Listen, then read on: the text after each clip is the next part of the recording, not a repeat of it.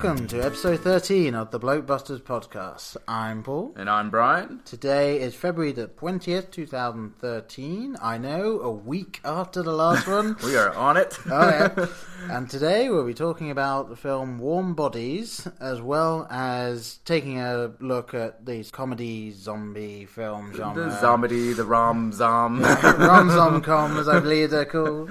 Yeah. So just a broad view of that, as much as we would probably like to go into. And where this particular film maybe ranks among those, I'm sure we'll get to. Alright. Yeah. So, synopsis. So, what is Warm Bodies about? It's not about, a morgue. Those are relatively cold. This is, let's just say it's, coming off this off the top of my head, I would have to say it's After R. A highly unusual zombie saves Julie from an attack. The two form a relationship that sets in motion a sequence of events that might transform the entire lifeless world. That was the database in my head there. In case you haven't figured it out by now, we may be drawing from IMDb every now and again during this. Or relying on it like a crutch. In some cases. Alright, so, going into the nitty-gritty of it very quickly, director Jonathan Levine. Mm-hmm. This is also writer. Oh, was he the writer? He was the writer, along with the novelist, right? Isaac Marion. Yeah. So I guess he would be the adapter. Yes, the adapter. Alright. This is his fourth film. The only one that I've seen other than this one is 50-50. Fantastic film if you haven't seen it, of course. Yeah, right? With the on-fire JGL. And a rather good Seth Rogen. Yeah, I believe, yeah. Yeah, recently... There was some surprise in my tone, which I haven't enjoyed Seth Rogen. I don't mean to say that. No, yeah. But he was in a more serious role very well done. Yeah, I do like when you find... Complete tangent now. I do like when you find... We are on the 50-50 podcast at this point. Where you find comedy actors end up doing really well in the serious roles. Yeah. Like, we will have to maybe subject someday. Eternal Sunshine in there. Yeah, and I was Lost about in to Translation. Say, I was about to say with the Jim Carrey, the number 23, and then I stopped myself by going, well, he might have been good in it, but it's not exactly a film of any note. No. I can think of 23 other movies I'd rather see in a second. Alright, so yes, quickly moving on. Warm Bodies. Budget, $30 million. I believe it. It was released on the 1st of February. And Fantastic day. Yeah. As of the 17th of February, it has made $69,171,000. All right. They doubled the Kevin Smith mark. Yeah. Apparently, it was released on January 31st in some countries. Over here, the 1st. I still can't quite figure out why they do that. Some major film, some British films obviously might get released a day or two earlier in England than over here, and the same some other way around. Over here. I think the really big ones get released worldwide the same day, but some of the American films do come out over here way before England. I think there was a film that was coming out. I wish I could remember it. There was a film that was coming out on DVD over here before it had been released in cinemas in the UK. I cannot think of the movie for the life of me, but when I was in London, I was obviously, much bigger, and was a bus stop or whatever. Yeah. I don't know, whatever you call them, Charlie Garage. Paul's going to hate me in a second. I have no idea what he's talking about right now. I need more details, sir. Yeah, bus stop. What is this thing? But there's a big movie poster there, and I can't not think of the movie for the life of me. But it had already been on DVD, like you said, and it was Jack Black and someone else. But I looked just like Jack Black with the shades I had on, and I had a big, thin beard on all the way through, and I just made the same puffy face.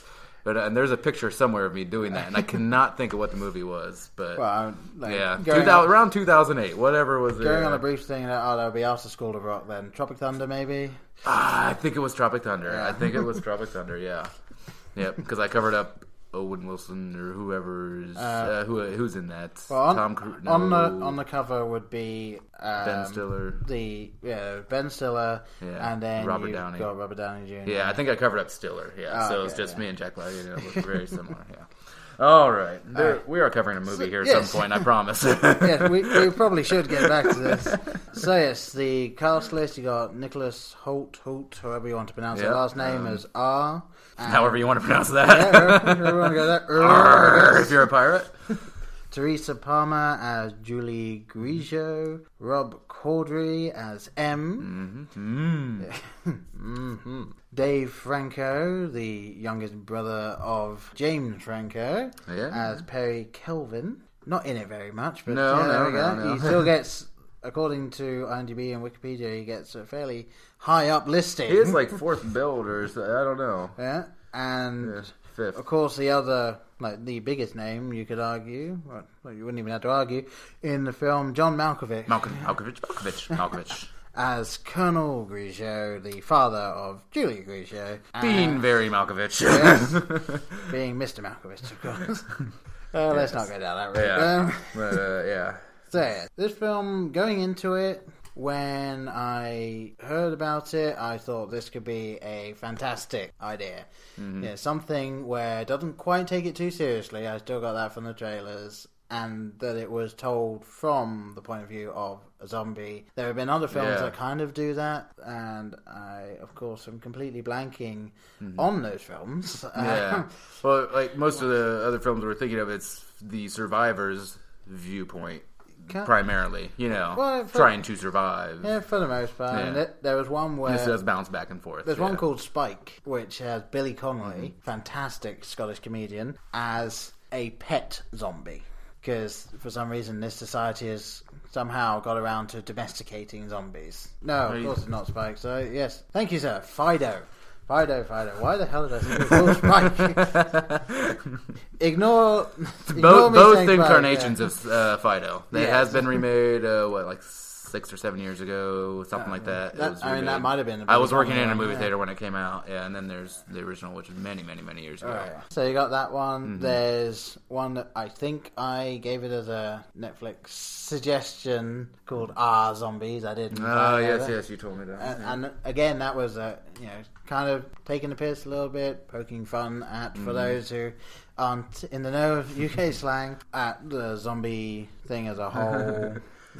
As I believe my co-host argued, not necessarily zombies. No, I'm very particular on the definition of what a zombie is. They're not fast-running diseased people. They have to have died. There is the argument made in the film that they have died, their bodies have died, they just keep going. Whatever. So, there are films of this effect around, but this is, to my knowledge, the first bigger budget, widely released film that is told mostly from the point of view of the zombie. Yeah, the voiceover is all is the main character from the beginning. It's his movie, And I saw the people that were in it, and I thought, I kind of recognize them. Well, it's been many years since I've seen Nicholas Hoult in a movie. Yeah. Because About a Boy was really my introduction to him, which I really enjoyed in that movie. And I saw About a Boy ages ago. Yeah. I saw X-Men First Class. See, I did not actually see that. So he is Hank McCoy, the young Hank McCoy. He's also in The Weatherman as the son of Nicolas Cage. Okay. Yeah, so in a few things, but this is his most exposure. Yeah, definitely his most exposure since About a Boy, I'd say. Well, X-Men First Class I did pretty well, I guess. Yeah, that'll be the thing. This is the one where he's in a major role. Yeah.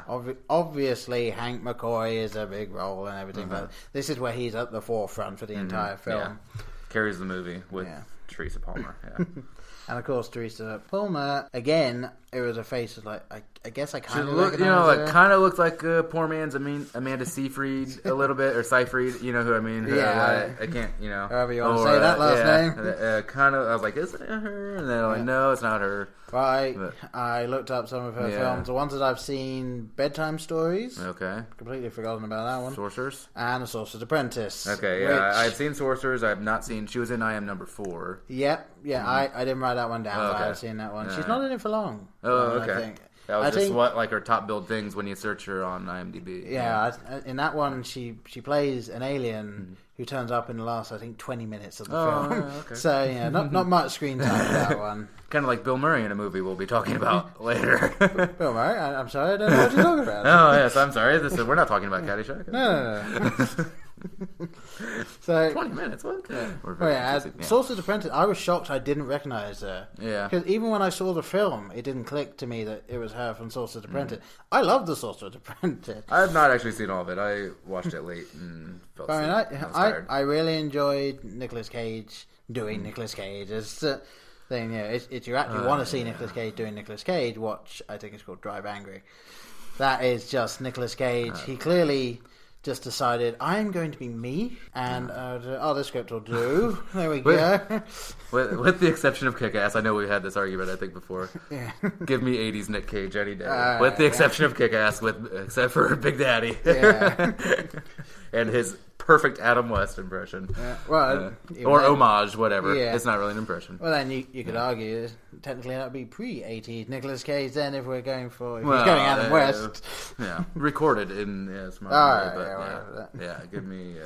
All right. So, Teresa Palmer, Yeah, so... anything, I lovely lady, lovely looking lady. I did want to comment real quick. I did have a friend, I think I'm paraphrasing maybe, but he did say Warm Bodies should be called Twilight, the Zombies edition, and to which I disagreed eventually. Yeah, and I said, this was on Facebook, and I said, I believe Teresa Palmer could act her way out of a paper bag, unlike Vampire Girl. The many faces. That is one of a Vampire Girl. Even though I really do love... Well, name her Kristen Stewart. You're not trying to protect her. Something very attractive about her, or alluring, at least to me. There's something, I don't know. She worked for me in Adventureland and Into the Wild. Maybe outside of the one-dimensional character.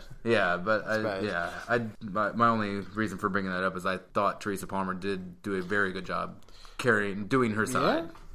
Playing against our... Yeah, actually showed emotion. Yeah. Maybe if Kristen Stewart was playing a zombie in Twilight, that would make it way better. It a vampire that falls in love with a zombie. I mean, it is such an odd premise, like, the zombie is going to keep you safe, and you're going to go along with it, and you pull that off. Like, it did well with the initial utter shock and being scared shitless throughout the entire thing. Because imagine you've been fighting zombies pretty much, I guess, your entire life at this point, and not only are you, as far as you're aware, the only survivor of your group of a zombie attack, but one of the zombies then takes you to one side and saves you. What's going on? And she showed that well, the conflicts that's going on, and of course you see her plotting an escape but not knowing when to do it, and of course the escape doesn't quite go as planned. Doesn't she try and escape twice, I think? Doesn't learn the first time. And then realizing he slowly does what to protect her, and that he poses no threat. I was just like, I'm just gonna sit back in my airplane seat. Don't stare. Don't be creepy. And I did love the obligatory montage. I did enjoy the montage, I will admit. Of them falling in love, so to speak. With they do, the little viewfinder thingy, and I don't know, the records and all that stuff. As of course, Team America states so well, you gotta have a montage. Always fade out. Montage. But you fade out, it seems like more time has passed in a montage. Sure, a lot of things happening.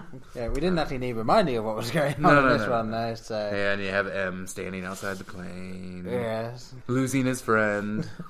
Kind of. M, I think, Rob Corddry as M, definitely the best zombie. Even though R is your main character for you, definitely M. M's the most human to begin with, I think. Yeah. Because he's still got that, obviously, slight sarcastic humor to him. Yeah. And then, when R starts to regain his humanity, he passes that, but still, one of those great things of, I think there's a point where R is protecting her, and then M talks to him, and she says something to him, I'm sorry, but I saw this, and then he just turns back to R and goes, I like her. And I've always loved Rob Corddry from, the earliest days on Daily Show. I want to look those up because I wasn't watching the Daily Show at the time. I wasn't in America. We don't have the Daily Show in England. I think they do now. maybe. Yeah. Comedy Central, you might be able to record it. I don't know how far behind it is. Yeah.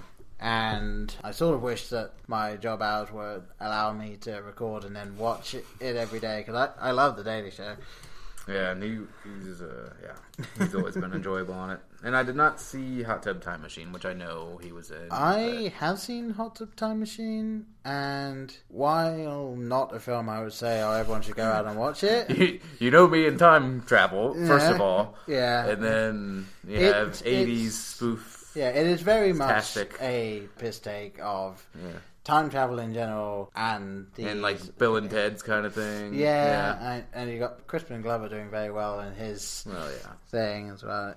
Once again, almost like the Charlie's Angels. Yeah, it's a TV watch for me. I'll catch it on cable. Yeah, unfortunately, it's John Cusack. Like, that film would, I would say, be his best role in the last couple of years. Also, I'm going to the Nicolas Cage rule. Give me 80s Cusack, not the Raven Cusack. I couldn't believe the Raven. Or the Time Machine Cusack, he wasn't bad. Hey, he did some good stuff in the 90s, too. High Fidelity, and, you know. High Fidelity, I think, is one of my favorite films. Of his. Yeah. It's in my top 50, I'd say. And of course, a great Jack Black role as well. Well, yeah, I think I said earlier in the podcast that one of my other tolerable Jack Black performances. Yeah. Not tolerable, loved. Yeah. I loved, yeah. And that, because when I was recommending Bernie, I believe. Yes. What are we talking about? We really should get back to this. We obviously loved this movie, because we cannot stop talking about it. I'll say right now, I like this film. I think it is well worth the price of admission. Yeah, a good film, told very well, and you get a lot of the comedy comes from your standard view of zombies, and either are pointing out some of it, or pointing out how silly some of it is, or the human side of it, and then all of that stuff, or it just comes from the awkwardness of this zombie being the typical high schooler, basically. Pretty girls, notice me. Look cool. And a lot of the little one-liners that he has, there's one point where he's inside the human camp, and they're going past some soldiers, and he's walking past the guy with the gun, and you hear him just being like, say something human, say something human, say something human. And then he says something, just kind of mutters something like, alright. What nailed it. Just those little things really made the film. It was a very good tale. I've not read the book. I know pretty much how the book goes. Yeah, I would be interested in taking a look at it. And it's apparently a fairly close version. Obviously, they'll have changed something for cinema, because as much as people hate, you can't have a direct no Tom Bombadil. Yeah. He was taken out again. Cannot get a break. I know. They should at least just mention him in passing. Yes. Yeah, I know I listened to a podcast called Comedy Film Nerds. It's Chris Mancini and Graham Elwood. And I previously told Paul, one of them, I forget who reviewed it, and wasn't that big of a fan, but I think they went in with the wrong perception. They're like nitpicking the zombie rules that were set up and discrepancies in the rules, and kind of schmaltzy love scene, like the montage I talked about and stuff, and like they weren't into it and I was, and I think I accepted the movie for what it was, and not like what I wanted, like, this is a straight up zombie movie, or whatever you may think. I accepted it like this is a romantic comedy, pretty much. Yeah, and I'm willing to accept girl falls in love with zombie. Even though at the point she falls in love with him, he's more human than zombie. So or more human, you could say, than a lot of people left in the camp, or in the human camp. If we're gonna that go are just with killing machines, social commentary. Yes, but that was another one of their complaints, is when that Perry gets ingested, I guess you could say, spoiler, by R. Before then, they say, well, supposedly these kids have grown up in this world and have been doing these scouting missions, whatever, their entire lives, and you have a kid sitting there playing video games, And they're like, so you're telling me you have these generators, and he's allowed to use the generator to power up his video game that he's probably beaten 3,000 times by now. Yeah. And he's, so they had a problem. Which I guess I didn't really think of until they brought it up. But I'm like, he probably could not be playing a video game right now. Yeah. But, yeah, well, they're, in a dangerous area. Yeah. But whatever. It's a fucking movie, people. I'll rely on I'll use that excuse when I hate something, and then I'll defend that when I love something. Hey, it's just a movie. Yeah. There are the two things of that. Like, it's just a movie, and then it's like, it might be a movie, but Superman would never do that. Well, I'm willing to accept he flies. And, and get into those arguments. Yes. This alien from another world that comes down and relies on our laws of physics would never. Yeah. Well, he would never lift up an entire island made of kryptonite, though. Going into that now, really, that was the... So many. Come on, Ryder. I have never understood, with Superman, how exactly does radiation work in that universe? Because crystal in a pocket... Oh, no, a gram of it will bring him to his knees... Yeah, but he can carry an entire... It's almost like if he can see it, he's affected by it. If he can't see it, it's as if it's not there. Because, the entire island has kryptonite at its core. Yeah. And he can lift it up. And it's only when the crystals start to poke into him that he has a problem at that point. And then you've got the other films. I had lots of problems before that point, by the way. Yeah. Just going to that big basic one. But then, please hurry, Man of Steel. But then, of course, you've got in the old films, and I think even in the TV show, Lex Luthor will have something behind his, just holding something behind his back of kryptonite, and he's fine. And the second he brings his arm round, so is it just a placebo? Is it the knowledge? I guess, yeah. Is he actually? I think that's it. I think we solved it. It is a placebo. It's all in his head. Anything green and glowing. Yeah. Like, wait, this is just a green rock. Wait, I'm going to call it kryptonite. Oh, no, don't call it kryptonite. It hurts. Yeah. Here's a bottle of Rolling Rock with kryptonite. Oh, I can't drink it now. I've carved kryptonite on a cover. Where was I? I don't know. Yeah. Believability. Yeah. So this is a film where they do play with some of the zombie types. I believe they're slow moving and then they run. Whatever. Although I will always maintain, look at any animal. Yeah. And are they conserving energy all the time? Yeah. No. They're going to sprint when the gazelle is close. Yeah. So I can be absolutely fine with zombies moving fast at times. And why do they have to adhere to other rules that other movies that they have nothing to do with have set up? Yeah. Not to mention, of course, one thing that, as we were just saying with Superman, of course, let's see, zombies don't exist. Exactly what I was going to go. So, as of this point, do not exist. So, who is to say how they act? However, I will be a slight hypocrite right now going with another series of films and say that even though they don't exist, there's no reason to completely fuck with an entire lore going back millions of years. Mrs. Meyer, or however you pronounce that fucking last name, vampires do not sparkle or go in the daylight. Even though I'm willing to say that it's a film, zombies don't exist, therefore they can adhere to their own rules. Mm-hmm. Vampires do not go in the fucking daylight and do not sparkle. Which did I miss this film? What film are you talking about? Stephenie Meyer. Twilight. Oh, okay, sorry. They fucking sparkle. Well, when you look like that, you have to sparkle, Paul. When you're that gorgeous and pale. I'm actually glad that you didn't know what I was talking about, because it's... See, yes, I still have a soul. Yeah. Do not watch this. I have regrettably seen the first two. Yeah, you know, as a dare, I'm sure I will finish them at some point and just... And I did hear Doug Benson loved the last one. I heard there's plenty of decapitations, so I'm willing to watch it for the decapitations in this last one. I'm still not even willing to dare you to watch those. I don't want to put you through that. Yeah, well. But yeah, so apart from that slight hypocrisy on my part, I mean, there's one thing of taking your own slight take on zombies, like, you know, they can move fast at time, you know, they can, when they eat people's brains, they gain some of their memories. That could also just be a discussion of, well, what is that? I did love those parts of going into Perry's memories. I thought that was very well done. Yeah, so that a little more heart, a little more, you know, as he's becoming more human, you know, with the guilt of what he's done, and that even is, as I was just saying, you can have the argument of, well, our memories in the mind, is it just the electrical impulses, or are they stored? You can go with that. You know, whereas, you know, just completely changing 100 years of folklore, which isn't done in this film, but it's done in another set of films. Yeah, that's.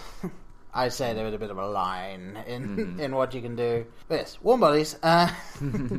Yeah, did very well with everything that it tried to do. Yeah, I didn't know what it was going to go for in the end. I didn't know how big a story they were going to go for. I just knew that there was going to be a zombie that fell in love with a human. I mean, I guess we should say quote-unquote zombie. Yeah. Because they are dead, but they regain humanity, so are they fully dead?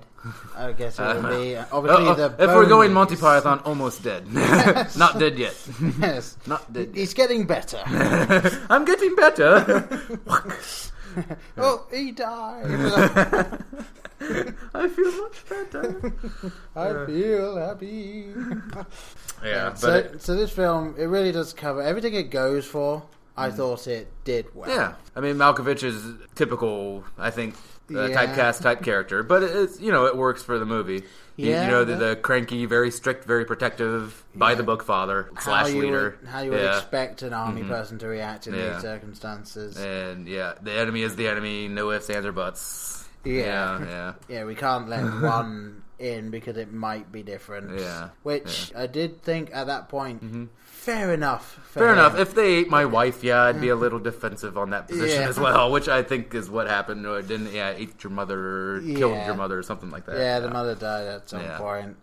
And he really isn't given solid evidence, I think. Yeah, it's fair enough on his point that he still wants to kill this zombie, even though he seems to be acting different, and his daughter is saying he's different, that he saved her. It's still the point of, well, how different are you? You're not human. Yeah. So, and I will actually bring up something right at the end when he's shot. Thinking back on it, I remember I looked on Wikipedia just as a brief summary to remind myself of the plot, and it said he was shot in the shoulder. Bullshit, he's shot pretty much in the chest, almost where his heart is. Yeah, he'd have bled out by the end of that scene. Yeah. I was okay, actually. I mean, it would have been a downer, but I was okay if he had died. Like, that would have been... again. Well, like, you know, really... Or actually died. Yeah, actually died, and that would have made him... I don't know, I could kind of go for the tragic stuff, but I was like, holy shit, that would have been a very bold choice. That could have been a good ending. I still had the other zombies becoming human and everything. But man, that'd be tough for good old Julie. Just one boyfriend gets eaten, and then like 2 weeks later, your other zombie boyfriend turned human, gets shot when he would have been fine a week later or a week earlier. When he was still part zombie. Well, I guess he is still part zombie now. It would have almost been a better catalyst for John Malkovich's character, spoilers, you know, finally given the order to let them be alright, because he has just killed someone that he thought was a zombie and was a zombie, but is now human, and he just killed him. He just killed this thing that his daughter's been telling him the entire time is becoming more human. Yeah. And at that point, he would have to accept... shit. This is actually happening, and I've just ruined my daughter's life, basically. Yeah, I did want to, real quickly, the only part of this movie that really made me groan, and I think I even did it audibly. There was only one other person in the theater, and I went, ugh. And he was a few rows in front of me. But I was corrected, and we'll see if you can get it before I get to it. Alright. I don't know. No, nothing coming to you? Yeah. It is a kind of almost setting up a montage, but it doesn't happen. When R comes back to the human camp, and R visits Julie, and Julie's friend sees him, and they bring him in and decide to make him look human. Right. Yeah, and do the makeup thing, and Julie's friend puts on Roy Orbison's Pretty Woman. Yeah. And immediately I go, ugh. I'm like, this movie's not really doing this. Yeah. Are they really doing this? Because you're not sure at first, did she play it or is this the soundtrack? Yeah, it does just start up. It just start up, yeah. And then she goes over and shuts it off. And it's like, oh, come on, it's funny. And okay, they're poking fun at it. I'm okay with that. But for a second, I thought they were really going there, and I was about ready to just throw the whole thing in the shitter if they had thought they could pull that off. Right? I would have even accepted if that had started up, and then you sort of zoom back to CR, and then it just goes, like the cut off is where it's like, okay, no. But it was the well fact handled. that they did that. Yeah, obviously the idea is it's actually happening and all that. Yeah, that was the only part, and I was, like I said, saved from it. So always nice when that happens. Yeah, I'm like, please don't cater to the lowest common denominator, but they didn't. So the one other thing that I'll say here is I read up. Jonathan Levine has said that he always thought of R as Edward Scissorhands, and he apparently has also said that whenever he watches Edward Scissorhands, he sees it as a zombie film, even though it's not a zombie film. I'll have to go back and watch it, even though I've seen it recently. And when I read that, thinking back to the film, it's like, well, I can kind of get that. Well, he's trying to be human. Obviously, this goes further. You can use that as a template for anyone that's an outsider or on the fringes of society, which is why or a subculture. It's why most of these stories work so well. Yeah. Like it caters to the people that feels, I'm on the outside, no one gets me. Or the fear of an outsider coming in, whichever side you happen to feel. Zombie gets to give you both of those. Yeah, but so.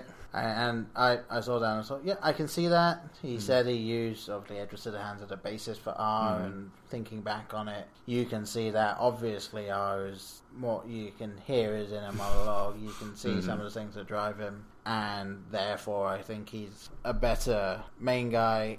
It's because he becomes human in the end, again, spoilers, that you can sort of connect with him more than you might connect with Edward Scissorhands. I don't know. I'm not saying you can't. I think I felt more of a connection with Edward, but But the fact that I think in general you can connect with Edward Scissorhands in the outsider aspect, and the fact that he's made to go, he's ostracized from the and that I was also created by an inventor, and I have scissor hands. It's very troubling movie for me to watch. Right. But obviously you get this thing of these people were normal people, they then became zombies, and he's becoming human again, reaffirming his humanity, I guess you could say, learning how to be human again. So you can, I guess in the idea, you can connect better with someone who's retaking his humanity rather than someone that was just invented. But I would still say Edward Scissorhands better film than Warm Bodies overall. I guess if we're going to compare apples and oranges, But I don't know. I think ready to move on to the rating here on this one. Sure. I'll jump on this one here. I think, like I said, I enjoyed it. It's not something I'm crazy about, but I still enjoyed it. Still well worth the price of admission. Still, this is a purchase depending on the amount of special features for me. There we go. That's if it just has deleted scenes, I'm gonna pass. Wakelet ends up in the bargain bin. If it has making of and a couple commentary tracks, bye. That's just how I am on those things. I am gonna go with a minus 3.5 on this. Minus 3.5. All right. Yeah. I originally. It's been a while since I've seen the film, so thinking about it, I was originally going to go with a minus 5 overall, just because, as you say, it wasn't a film that is like, go out see, guys, you must see this. And in the realm of zombie comedy, it's not even the best in there. Yeah. So I was going to go with an overall of minus 5. It's a good film. There's not much bad about it. It's just not a must-see type thing. But since I can't fault it for not being a must-see film, then I'm probably going to mirror you and say minus 3.5, maybe a minus 3, and it's going to be you must have the the mindset of this is just a film that's kind of making fun of zombies. It's a good comedy story in and of itself. And I could see if you asked me a rating from a year from now, it would probably be lower. I don't think this is going to hold up as well for me as some other in the genre. Yeah, probably not. But I still might go to -5 or something like Yeah. a year, something like that. But right now, it's still pretty fresh for me. Still enjoyed it. I will still probably enjoy it the next few times I see it. Yeah. So that's where I'm on that. And I should maybe explain to you where I am on our rating system, as hopefully you folks know, goes from 0 to -20.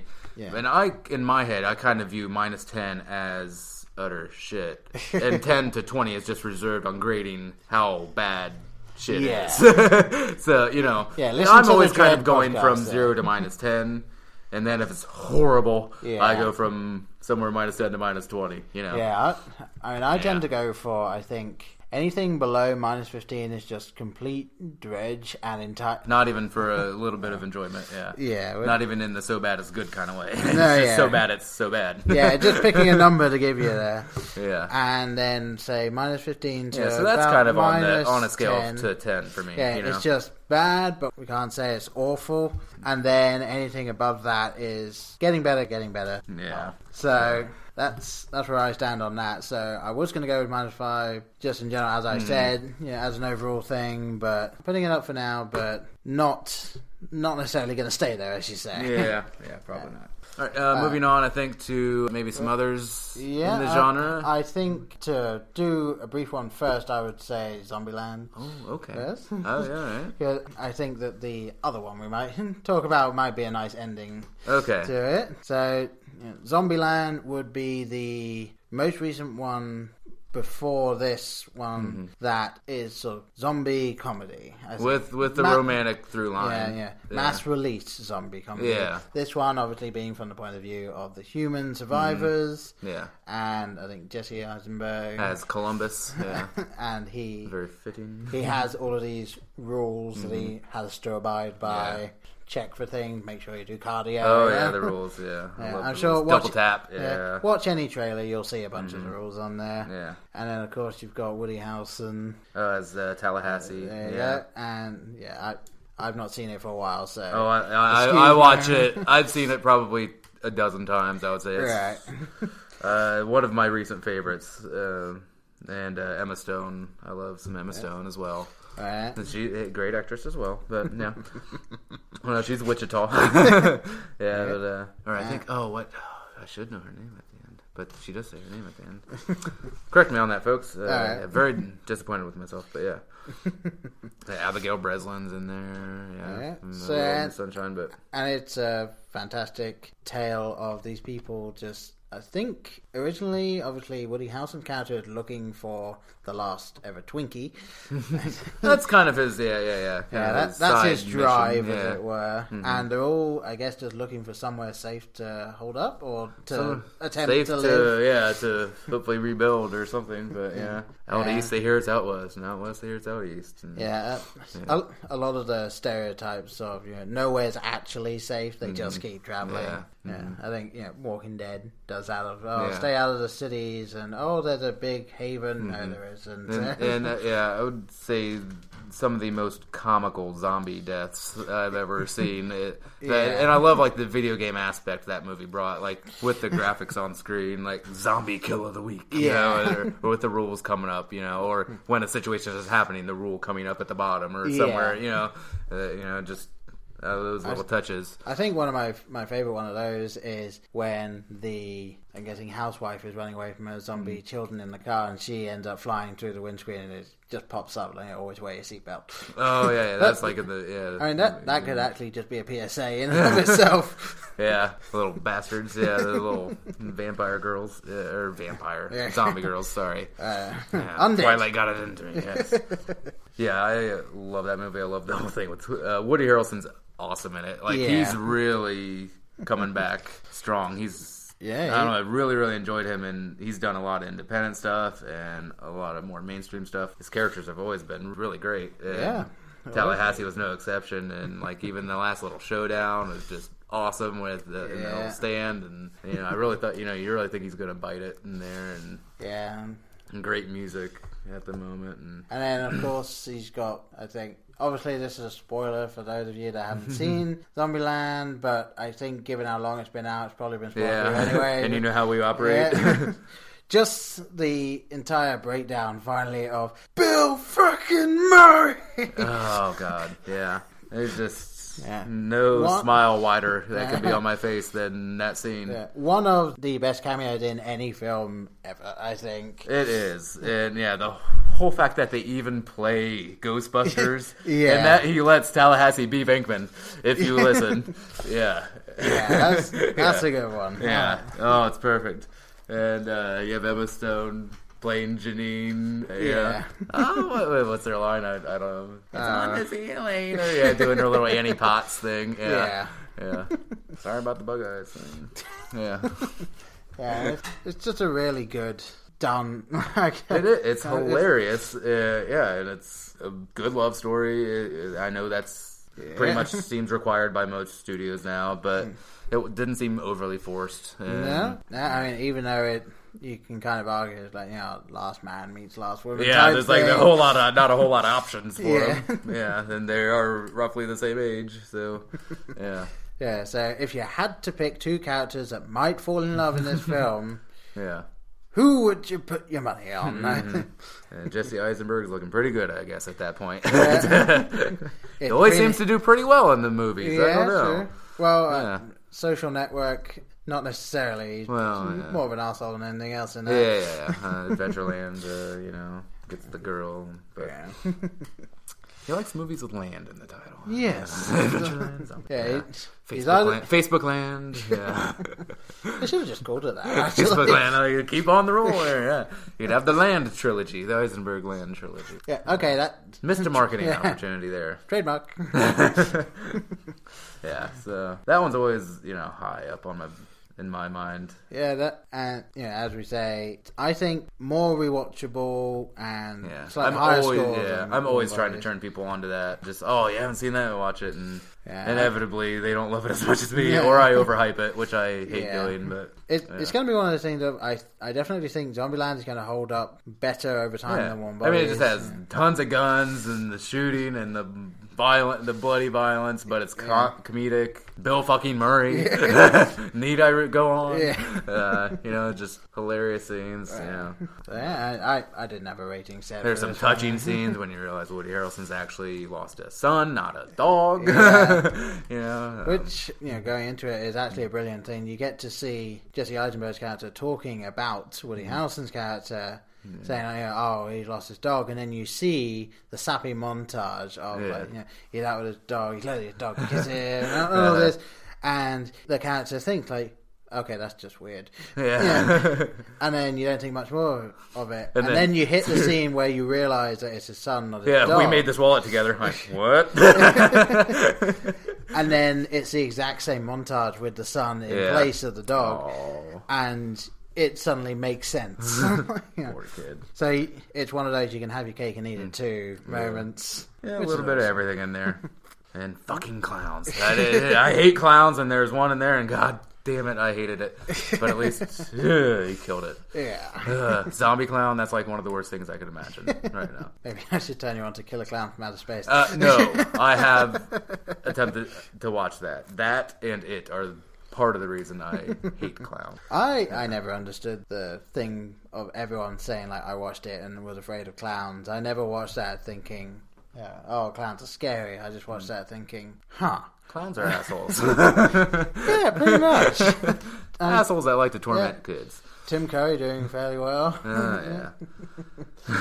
One of my favourite little jokes that I've heard someone make is what actually happened was he just never left the set. So all those scenes where he's in the background, with the noise maker and blowing balloons on the railing and stuff, he's just doing that.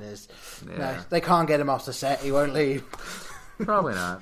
All right, I think we've killed Zombieland enough to use the terminology. Yeah. Moving on to, and we will try and keep this short. We promise 10 minutes, maybe 15 at the top. So we'll try to get through this. Depends how I edit it. Yeah, I suppose. A film we might, I venture to say, both enjoy. Oh, yes, I'm sure, and we'll probably touch on it again in future. Considering the people associated with it. Shaun of the Dead. Yes, I do. Yeah. Yes, a fantastically done rom-com, as it was marketed as. Of course, the whole point of this film is that the main character is trying to get his girlfriend back and get his life on track. At the same time that there just happens to be a zombie apocalypse. Poor timing. Yeah, very poor timing. Yes, the girlfriend wants him to mature and move on, and he always wants to go to the same place. Yes, always down to the Winchester. Holding up our W's right here on the phone. Of course, he's got a best friend who's really immature. Yes, very, very laid back, lazy. Yeah, and of course you get wonderful lines such as like, your boyfriend, he's your boyfriend, not my boyfriend. Like, I bought you a drink, thanks, babe. Thanks, babe. Yeah. All these great things. And some of those are pulled from earlier works with the people involved. Like that whole boyfriend thing is actually dragged out of space. Yep. The boyfriend's on the phone. He's not my boyfriend. Hi, babe. What's going on? And watch Spaced if you haven't. It's on Netflix, for God's sake. Yes, please. So it's Simon Pegg and Nick Frost, and it was co-written by Simon Pegg and Edgar Wright, directed by Edgar Wright, and starring several people that were prominent in the UK at the time. Obviously it's set in London, and it's got some people who, even fleeting glimpses, are people that are actually huge now.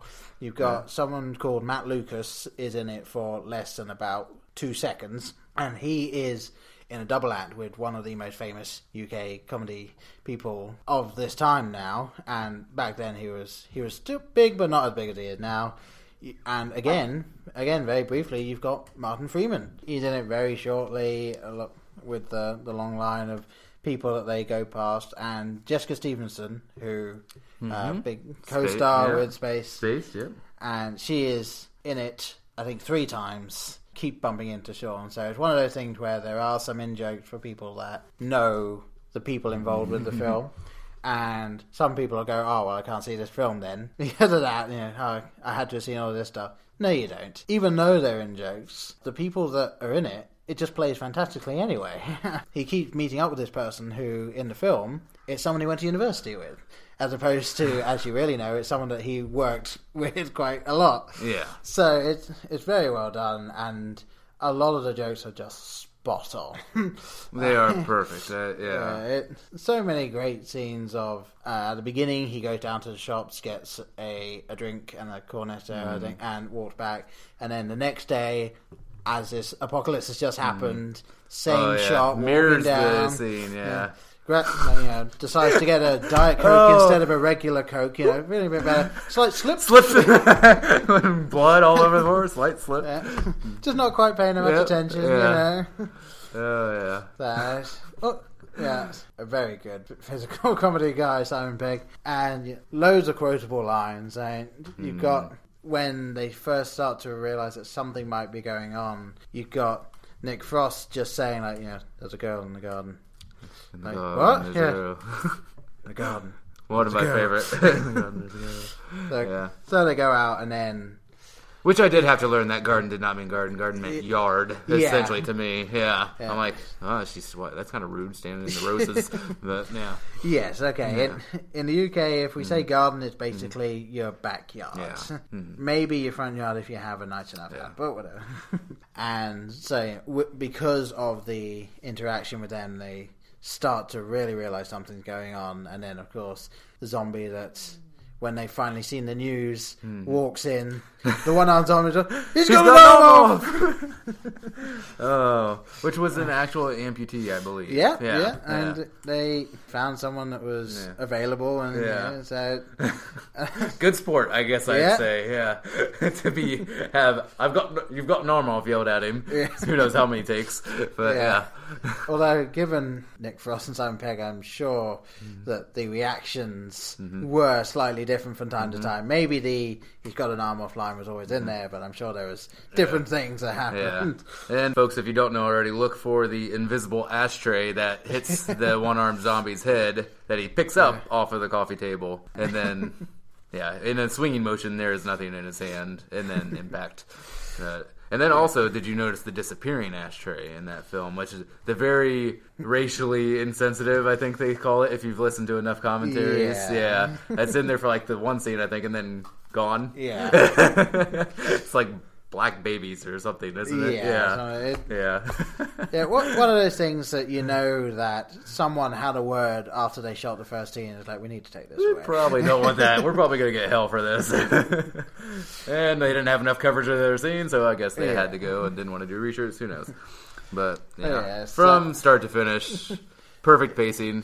One of my favorite scenes, the jukebox fight with the owner of the pub. Yeah, because you got the mom and the girlfriend bopping their heads to the music while their lives are in danger. Basically, while she's turning into a zombie, the mom. You cannot watch that scene with Queen and listen to "Don't Stop Me Now" without thinking. Just hitting him. Everyone just hitting him over the back. Everyone got the ball cue. The zombie. If we're going into real semantics, not acting the way that I'm sure a zombie would act, like rather than just sort of brushing it off and going for him, he's just kind of, stop hitting me. But of course the scene wouldn't quite have worked as well. And it's got the brilliant line where Simon's bossing everyone around. It's like, you're going to, David, kill the Queen. What? The jukebox. It's got just fantastic line after fantastic line. Fantastic scene after fantastic scene, and pretty much all of the characters reacting in the way you would expect a general public to react to these sorts of scenes. You get people that are picked up because they're incredibly stupid and not thinking about it. I'm sure people would do that in a panic situation. And then you've got some of the surprise killings as well, where you might not see it coming. And being, again, a film fan, the sort of thing where someone's standing in front of a window which is facing the zombies that are trying to get in. Maybe you might figure out who's going to die. But, it got some genuine heart to the film, and then some genuine gore with some of the deaths, and it's just done really well. Yeah, and I really loved Bill Nye in it. I mean, he was perfect from start to finish in it.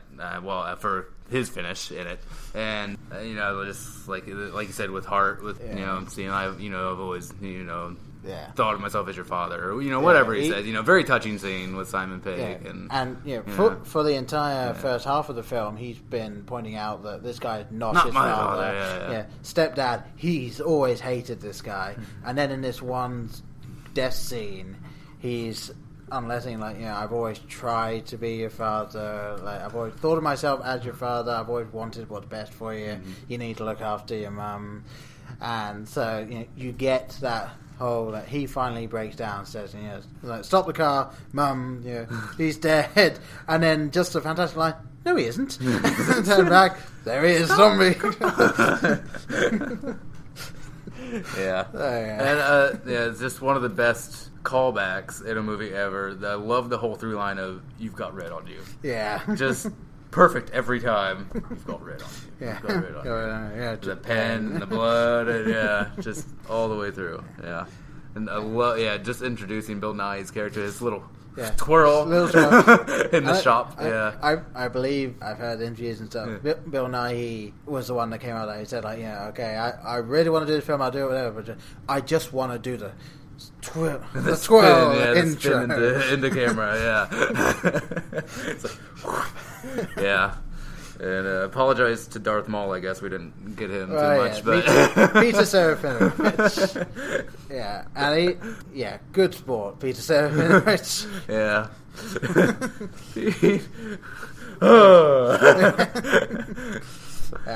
He's got.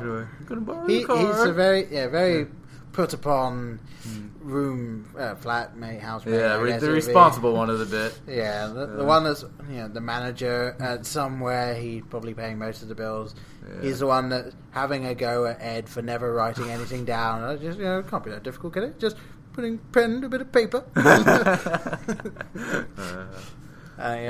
Almost every... That was 4 fucking years ago. He's still here.